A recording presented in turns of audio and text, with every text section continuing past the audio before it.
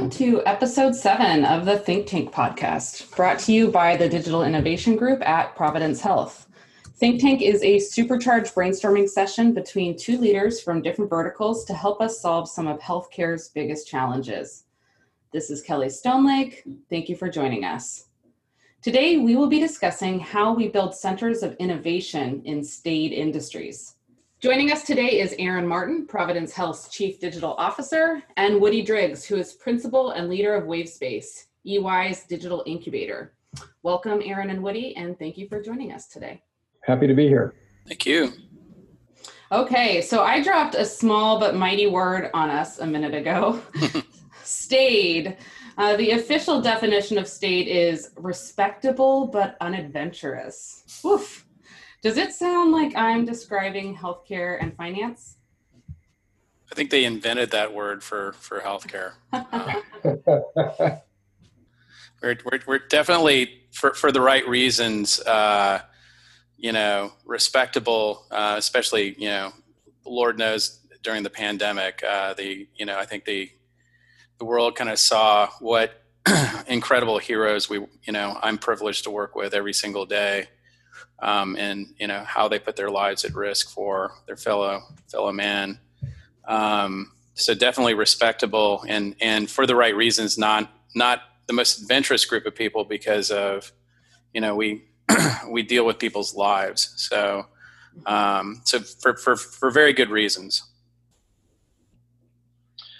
Yeah, and I would agree, Aaron. I think you look across the spectrum of industries from technology to healthcare to automotive, aerospace and defense, and all of them have a unique perspective on transformation and change. And where you have regulated industries and regulations, people spend a lot of time building organizations that manage risk really well, and that tends to slow things down, and including slowing down the innovation process. So,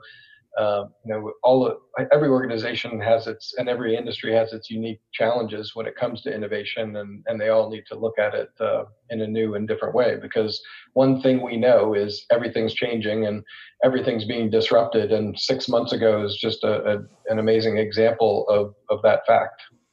Well, and that's what's really interesting about this conversation is, the two of you are essentially, your full-time gig, you're at the forefront of leading organizations to drive innovation and disruption in your respective industries. Woody, can you tell us a little bit about what you do and what Wavespace is? Yeah, happy to. So Wavespace is a place where we help our clients reimagine just about anything. And that spectrum ranges on a very long and broad range of what we call exam questions. Some of those exam questions might be as simple as, how do I use new technologies to close my books faster, for example? And at the same time, we have clients that are coming in and talking about, for example, patient care or individualized cancer care treatments going forward, and the challenges around the drug supply chain when it moves from a one-to-many to a one-to-one delivery of a specific vaccine for a specific issue or challenge or tumor. And all of the challenges that come along with the changes in that supply chain. And so helping clients to think through, what are the platforms that are going to be required? What are the new business processes, business models? Where's the value going to be created in that?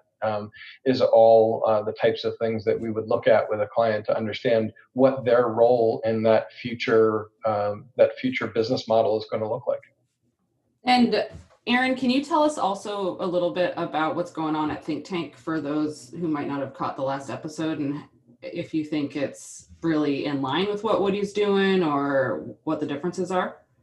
Yeah, so at the Digital Innovation Group, it's kind of it's one part operational within our health system, and so we maintain kind of the digital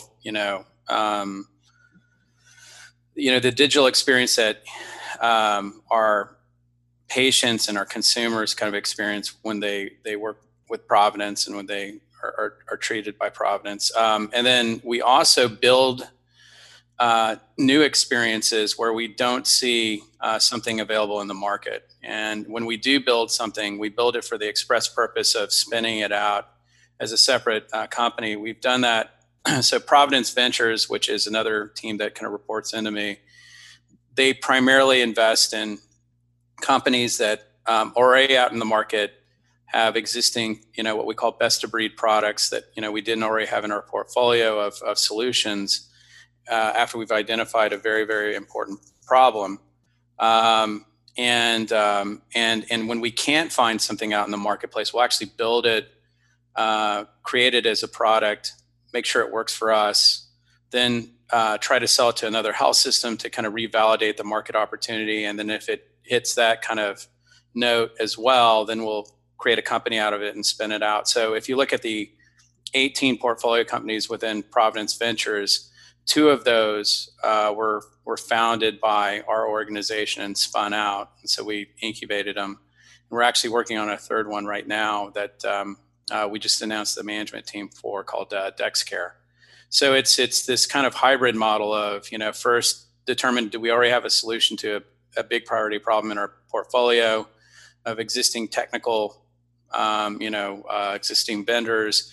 If not, then we go to Providence Ventures. They go out and look in the marketplace to see if there's a solution out there in the market that's, doing the job. And we may or may not invest in it.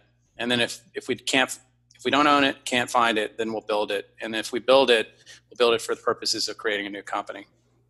Awesome. Yes, a digital innovation group. Thank you.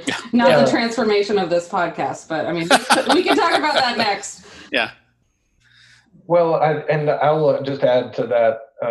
It's an interesting dichotomy there and an interesting dual role that you play, because one piece of the role is around improving the customer experience, which is essentially a productivity enhancement and or a transformation that's focused on creating a better experience for either your customer, your end customer, your employees. And that's one of the challenges that we see clients having, is they've got to make those productivity improvements and they've got to apply digital technologies to creating a better experience, because most of the time that's what's going to create a better experience, when you can give them 24/7 access or give them easy access through a mobile device or whatever it is. And then there's this completely separate agenda of building a new company, right? And those are 2 very, very different agendas.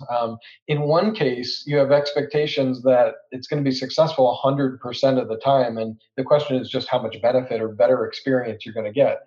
In the other, you're incubating something new, and you're taking on a significant amount of risk, and the fail fast culture has to be embedded in that process. And so those are 2 really difficult balls to juggle that I'm finding that when, especially in a staid industry, that it's a muscle that clients now have to develop, and they're struggling a bit to develop that muscle, is what we find.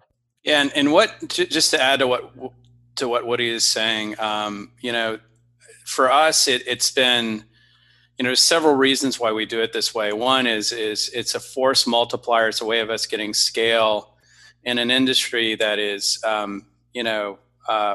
where, we've got 120, software engineers, mainly from, places like Amazon and Microsoft. We're based in Seattle, but that's dwarfed by the resources kind of being put to bear by the major technology organizations.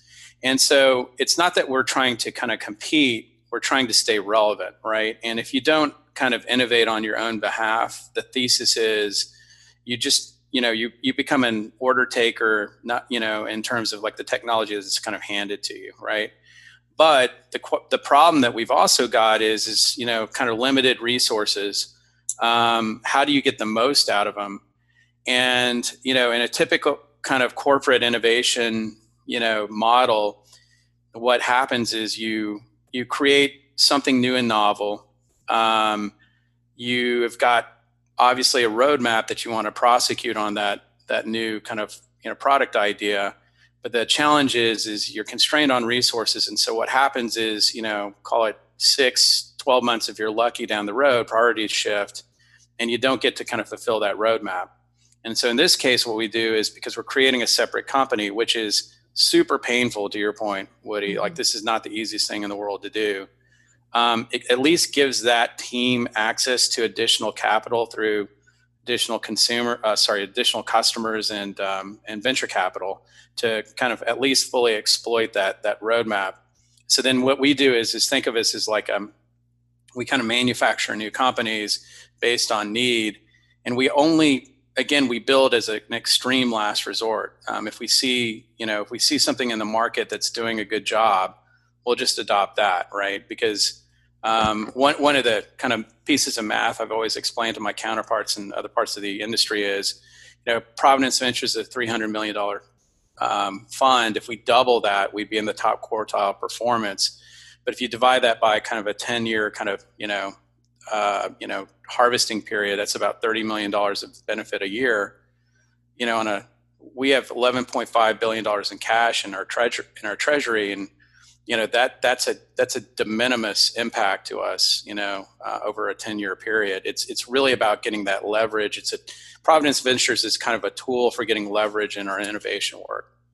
So interesting. Yeah, I'd love to, let's talk a little bit more about the model that you mentioned, Aaron, and both of you touched on this, your process for iterating on whether it's a product idea or business idea, whatever internal transformations needed.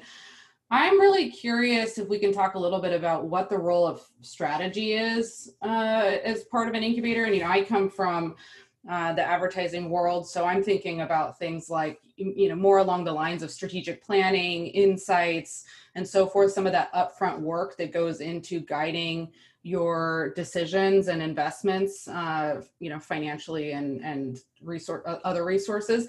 Can you guys talk a little bit about what that planning process is like in both of your worlds? Yeah, Woody, do you want to go first? Yeah, happy to. So it's a different kind of strategy. Right, because when you think about general corporate strategy and think about how you've got to advance the company in terms of both scope, scale, and efficiency, you're thinking about the more traditional ways to manage the business, and you're thinking about the next sustaining innovation, possibly an adjacent innovation. When you start thinking about the future and disruption, your focus on strategy really has to change. It has to be about what we call, a lot of people call, a future back perspective, where instead of thinking about what your next role is and what your next product and your next strategic move is, you're thinking about what is going to happen well into the future and starting to think about the scenarios that you will play in. Where are your strengths, and where and how can you participate in the value that's going to be created well into the future? And then because we're all human as opposed to crystal ball readers, you've got to identify scenarios that you think are likely, and then you've got to start testing those scenarios.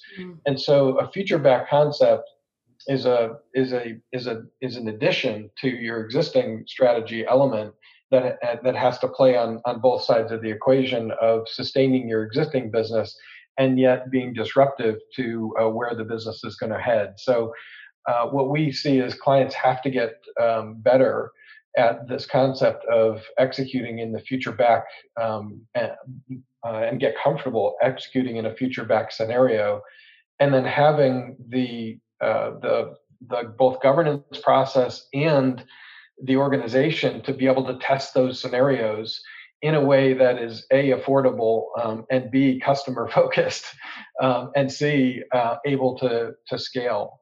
Because what we of course see is that a lot of times staid companies have defined what the future is and yet have a hard time incubating it to the point where it becomes the next piece of their core of their business. And that's the challenge of any company that's faced with disruption, which, by the way, is all of us now. It used to be just a few companies and a few industries. Now it's all of us. And so we all have to get better at this, both future back strategy work and scenario testing, and insulating that process in a way that allows it to thrive, and then finding a way to be able to integrate back to the core. Yeah, I mean, from our perspective, most recently, we've kind of shown, kind of our work more recently in terms of how we think about the strategic analysis. So I have a small team that internally, it's a digital strategy team that their role is kind of, think about it as like digital opportunity kind of target selection. And so what they do is they talk to a ton of our caregivers, a ton of our senior management across our entire organization on a continuous basis to really understand, what are the big, what we call needle moving opportunities for our organization. And then they do a ton of external interviews and research and that kind of thing, just to try to understand where the industry is moving, what's going to be important, and then what are the corresponding digital opportunities. And then they stack rank these ideas or these opportunities, and then they actually put a number against them, like, what is this worth clinically or economically if we solve the problem. And then we kind of stack rank them, and then we kind of draw, kind of what we did at Amazon, which is, we draw a line above and below the line, and things that are above the line we're going to actively explore and continue to work on and start generating MVPs against. Below the line is our backlog, and our backlog is huge. There's a ton of, massive opportunities in healthcare. And the biggest problem I've seen with, startups is they focus on stuff that's way below the line that in any other industry would be a massive opportunity. But because healthcare is so inefficient, and it's kind of deceptive to them, which is like, well, they'll come to me and they'll say, but Aaron, we did the total addressable market on this opportunity, and it's like, $700 million. And you say those words outside of healthcare and you get a VC's attention. You say it to me and I'm like, I don't get out of bed unless it's like, 10 billion. Yeah. Because we've just got such huge problems that we're dealing with. And so anyway, so the team does that analysis. And for the first time, during COVID, we actually published a form of it called the Digital Insights Reports. And it's gotten a lot of really great traction. We're getting hundreds of downloads a week on it from, various different industry participants. And it's all free. And the reason why we published it is, during COVID, we had actually just finished this process I was describing.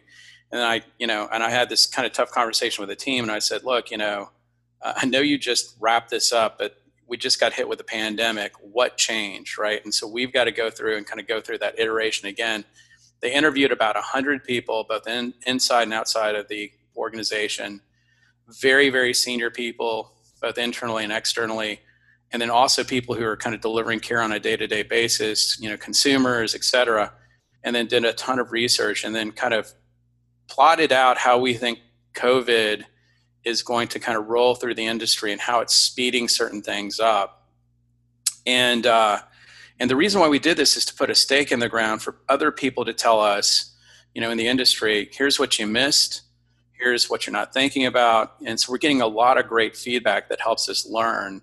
And it's something unique to healthcare. I mean, we're still on the provider side very regionally based. And so we have conversations, at least 3 to 4 conversations with other health systems a week, trading ideas and notes. And this is just a more formal way of doing it. So it's been super productive and educational for us. And we've gotten a lot of great feedback.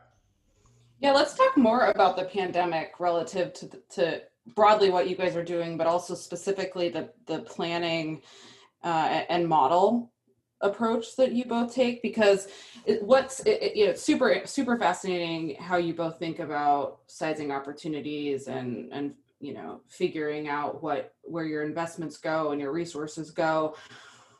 One thing we've talked about a lot on this podcast is how COVID-19 has impacted, every single thing related to obviously healthcare, but also driving digital innovation across industries. And I'm curious how the pandemic has affected those processes in terms of the amount of time you have available to you to be able to respond to the market need when the need is present. And if you're changing how you're prioritizing the work you do, or the processes with which you move forward on work, or if it's more like, okay, we see this as an indication of future state and we're proceeding kind of as normal, and we will catch up. Yeah, so Kelly, as you said, everything changed 6 months ago, right? And imagine the business that I'm in. We were primarily in the business of bringing clients into our physical spaces where we would think differently with them, and that meant bringing together 10, 20, 30 client team members, surrounding them with experts, both internal to EY and externally, and looking at a problem from a completely different perspective and trying to generate those scenarios that Aaron was speaking about earlier. And when that all changed, we had to overnight flip that capability to be virtual.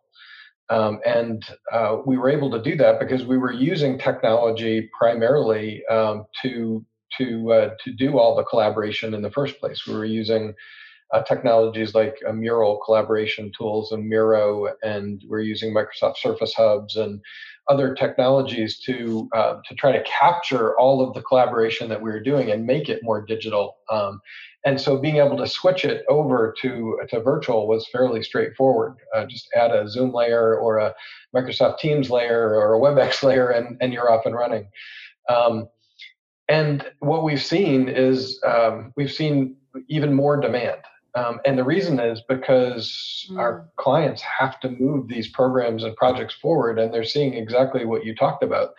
Everything is changing. The digital channels are accelerating. They've probably accelerated by 5 years in 5 months.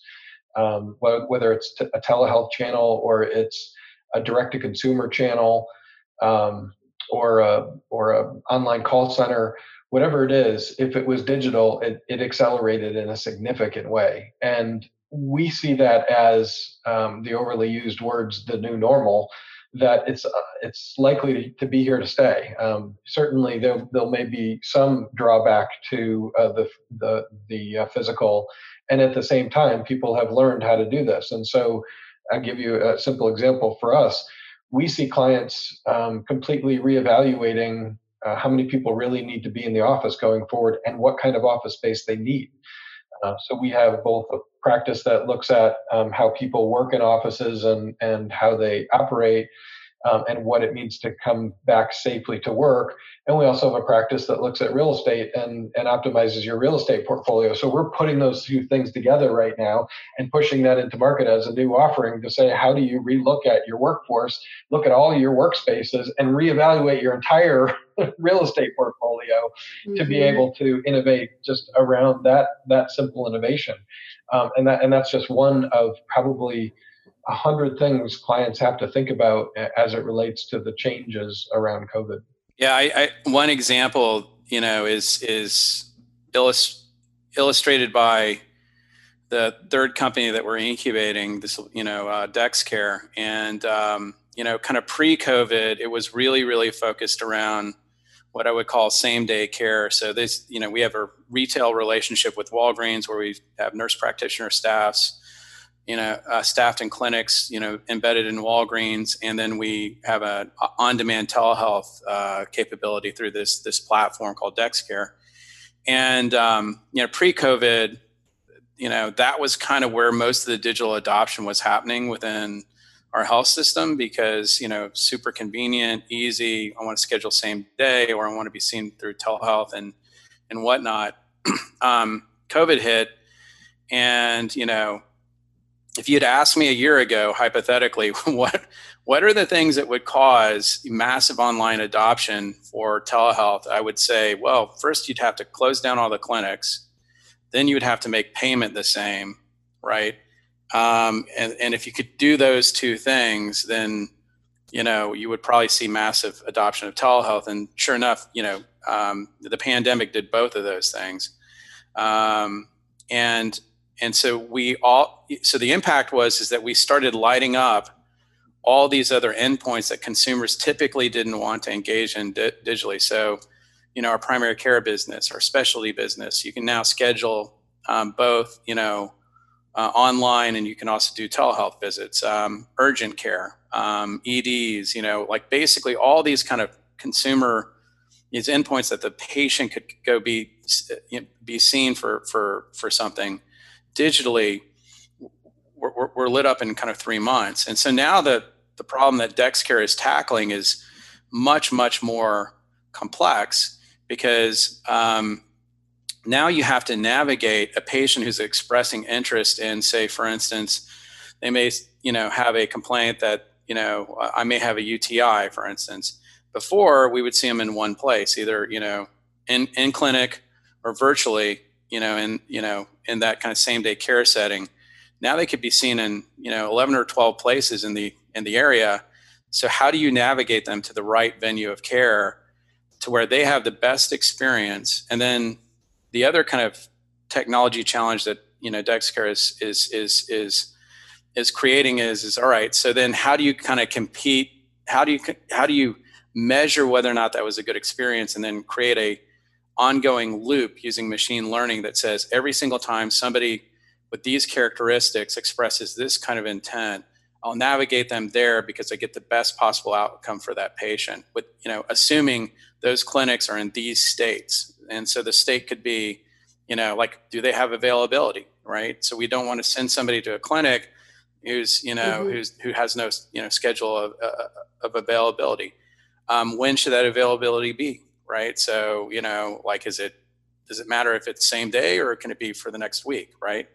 And so the complexity of what we're dealing with digitally now has kind of expanded because of this rapid adoption. And then the last thing I'll say about it is, if you'd asked me this time, last year, I was going around saying, what we should be really concerned about as an industry is getting ready for, and I think I used to say it's 12 to 18 months, we've got to be ready to serve patients digitally as soon as possible because, disruptive startups and companies like Amazon and Google, et cetera, are coming our direction and are going to disrupt our organization. Turns out it was the pandemic that did it, but they're right behind it because what's happened is we've teed up all those patients who've now experienced digital and were satisfied with it right into the hands of these disruptors who are basically, the pandemic's done their job for them, right? Of kind of driving customer adoption.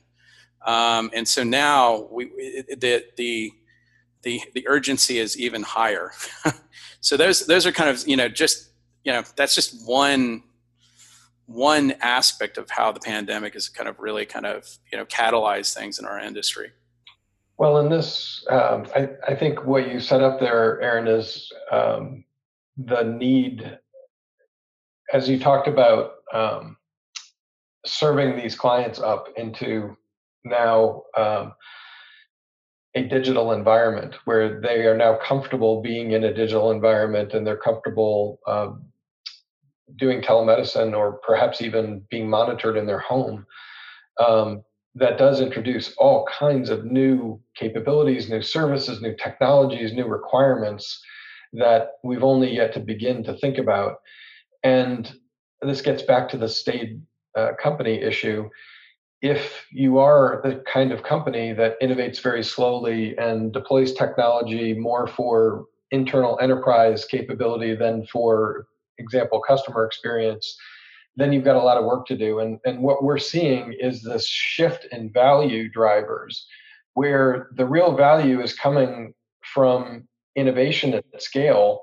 So being able to innovate very, very rapidly in the pace that you were talking about earlier, being able to deploy technology at speed, almost like a software company would deploy technology, and putting the human at the center of all that.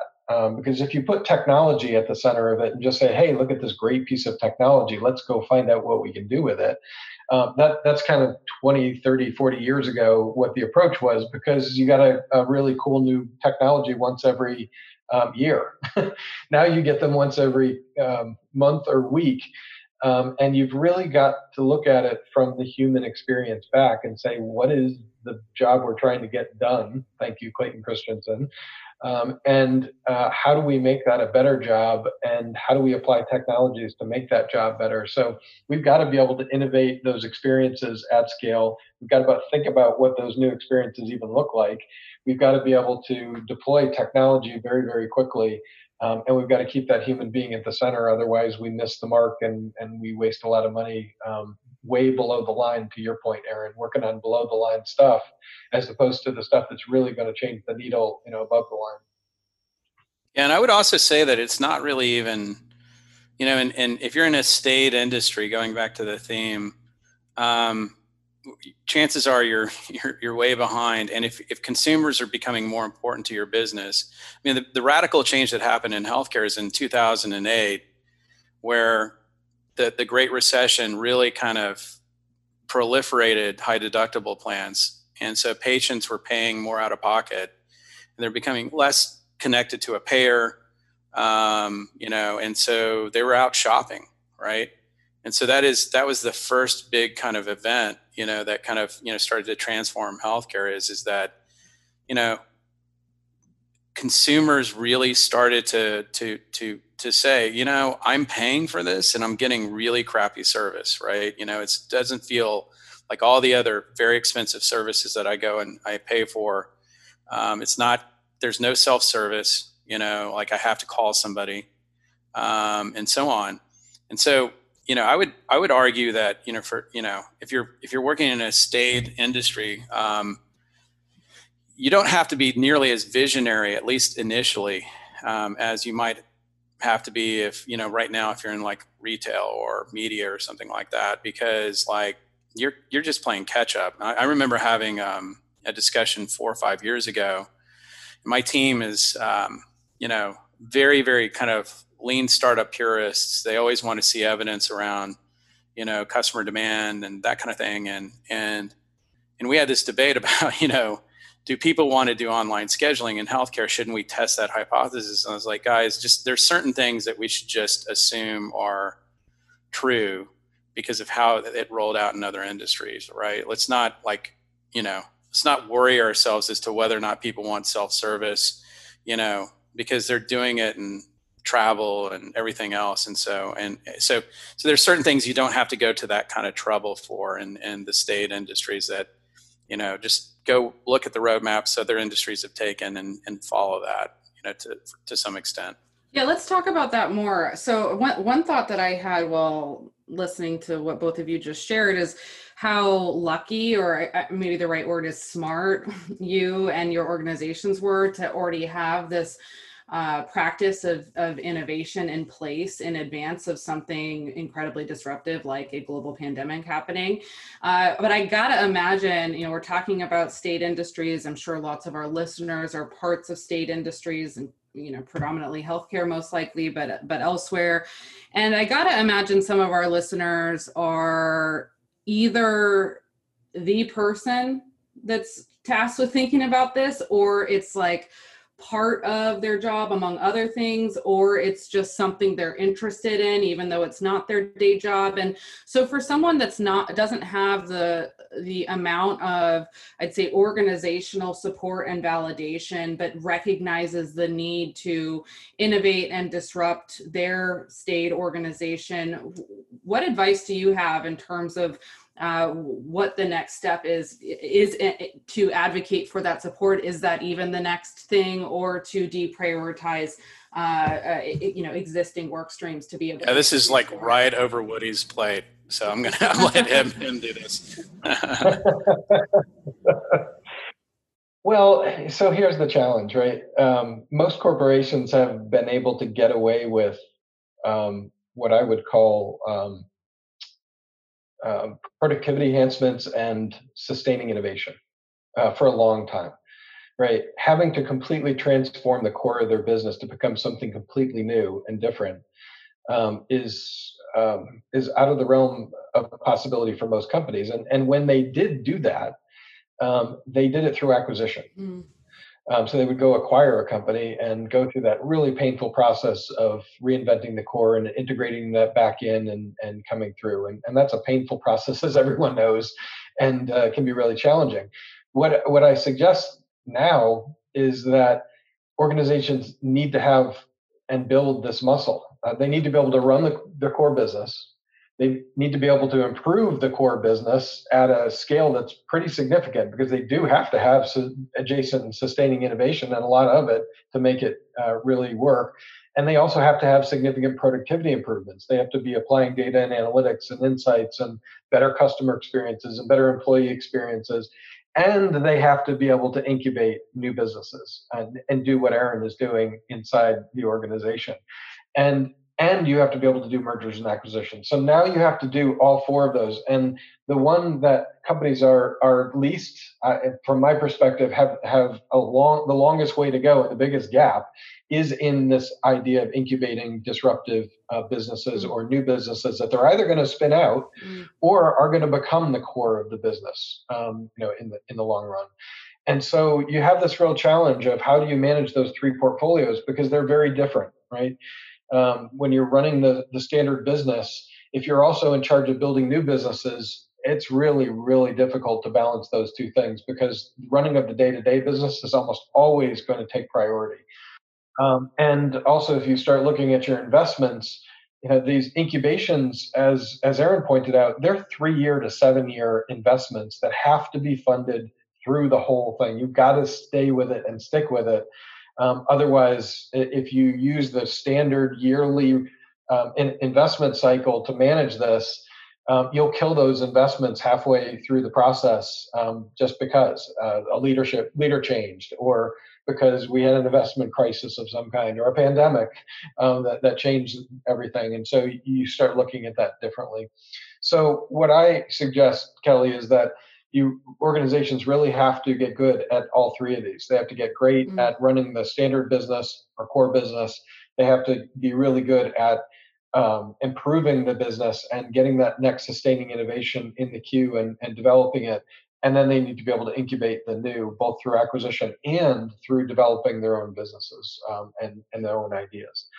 Because the acquisition strategy is getting more and more expensive, because in most cases you're innovating around new technology or analytics, and buying a technology or analytics company is incredibly expensive in today's environment. Yeah, I would just one kind of specific example that I want to pick on with respect to Woody's point there was a big part of the challenge in state industries is this kind of Stalinistic kind of 5-year planning cycles, where they basically you have an annual budget, and then and then all the benefit for whatever investment that you do is going to have to be kind of within that same year, right? And so, for instance, right now, I'm going to our finance partners who are very innovative, and we have this opportunity that is a 6-to-1, payback. But the problem is it spans, anywhere from kind of 18 to 24 months, right? And so you have to make the investment this year to get the benefit for next year. And, and so it's almost like a capital budget thing, even though it's an expense, right? And so I hate to get so nerdy about accounting, but those types of things really matter in innovation, because, you're kind of otherwise avoiding or passing on something that's probably the best return in our health system, if we can kind of just get the investments to kind of play out. And then the other thing I would also say, just to add to kind of a lot of the great thoughts that Woody just had or just kind of expressed is, in healthcare on the provider side, we're very regional, right? And so we don't really compete against each other. There's like 200 major health systems in the United States, I think. And we've met with 150 over the past 18 months, and we do half-day meetings with them. And so going back to your kind of the lonely individual who's kind of, at a health system, for instance, early on, I met a lot of them. And a lot of the ways that they basically convince their senior management that this is important is to kind of come talk to us.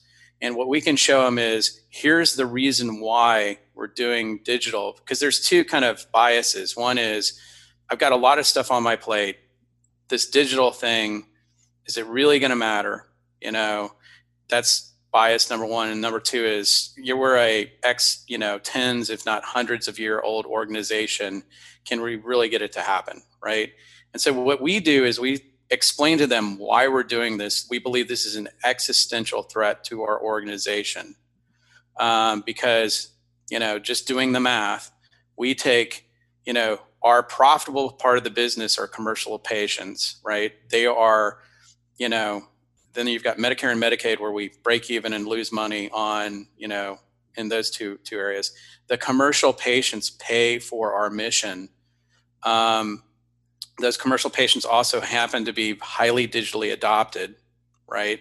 So everybody on this phone is a commercial patient. You all have private insurance, so you all are using kind of digital.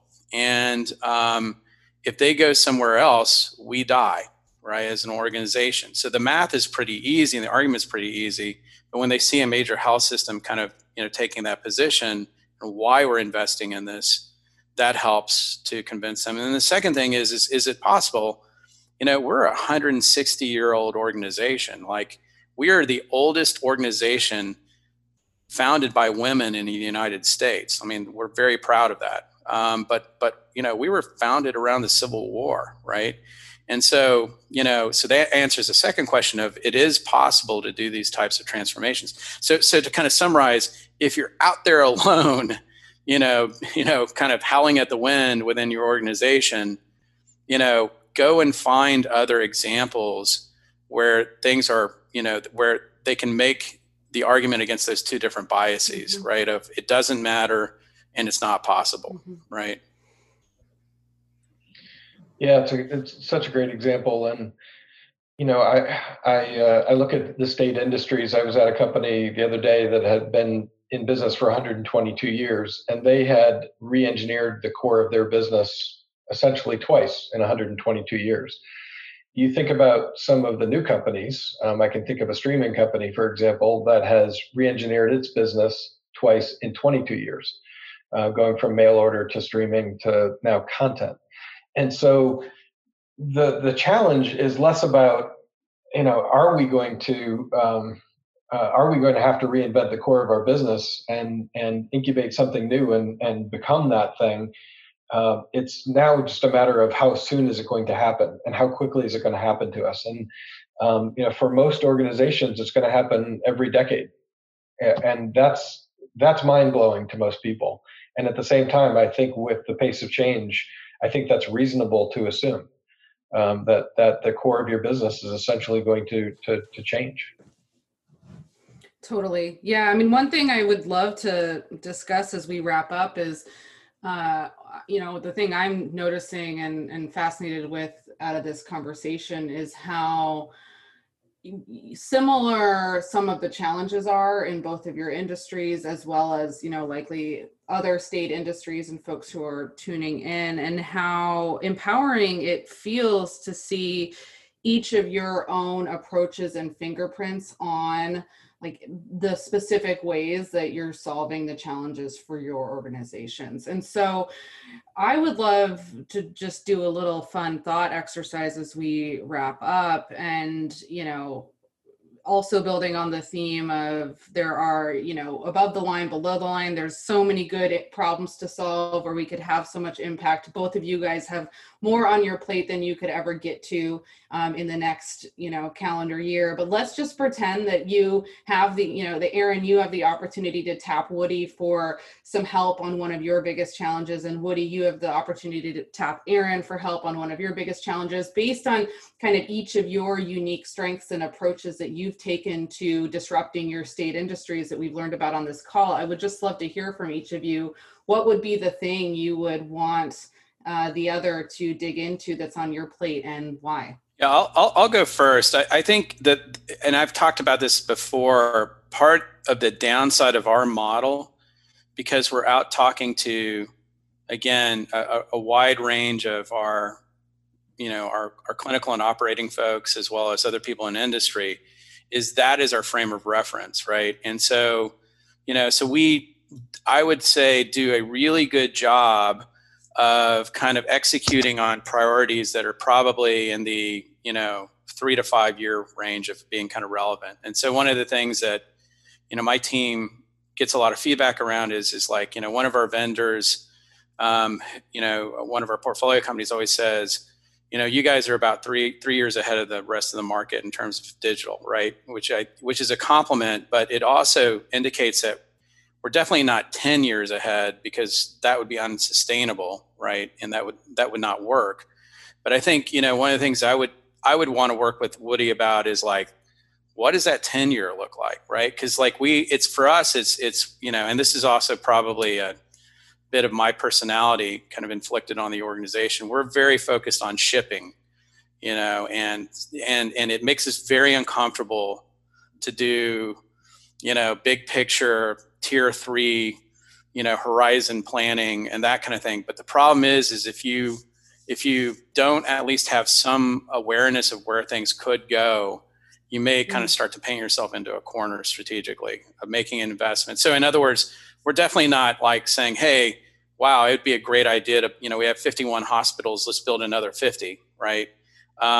So we have that level of common sense about the future, but I would also argue that we're not thinking in kind of a 20-year horizon or whatnot, right?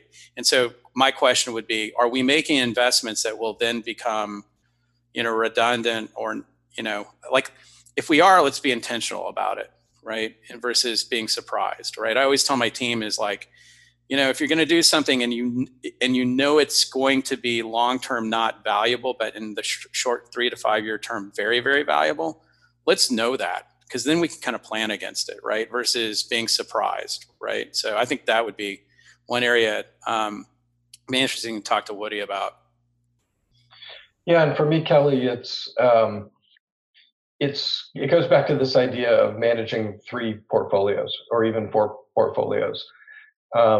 What Aaron has demonstrated is his organization's ability to stay insulated from the business to a degree and build things that are relevant, and at the same time continue to run the core business and make sure that the business is proceeding, both from an improvement perspective as well as a growth perspective.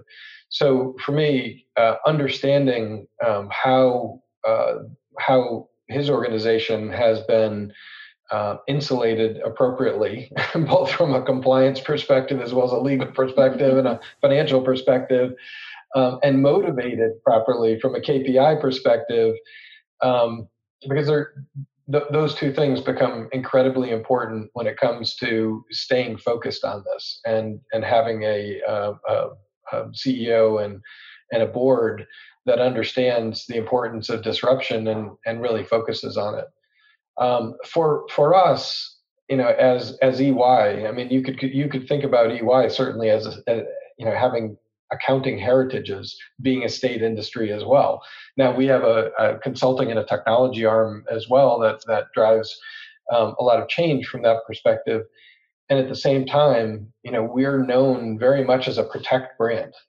People think about us around internal audit and tax and assurance.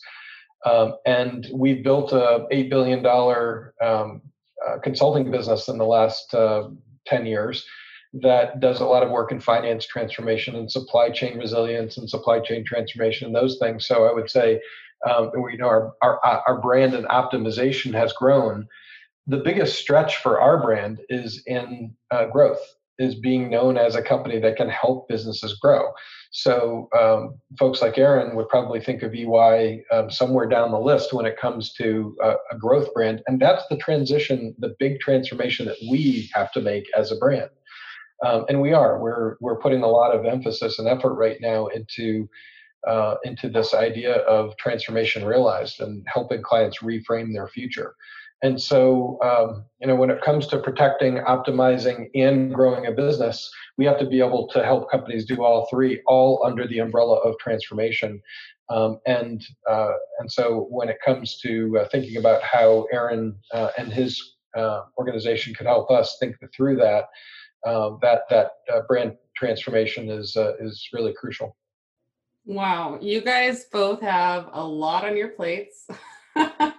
I'm going to let you get back to it.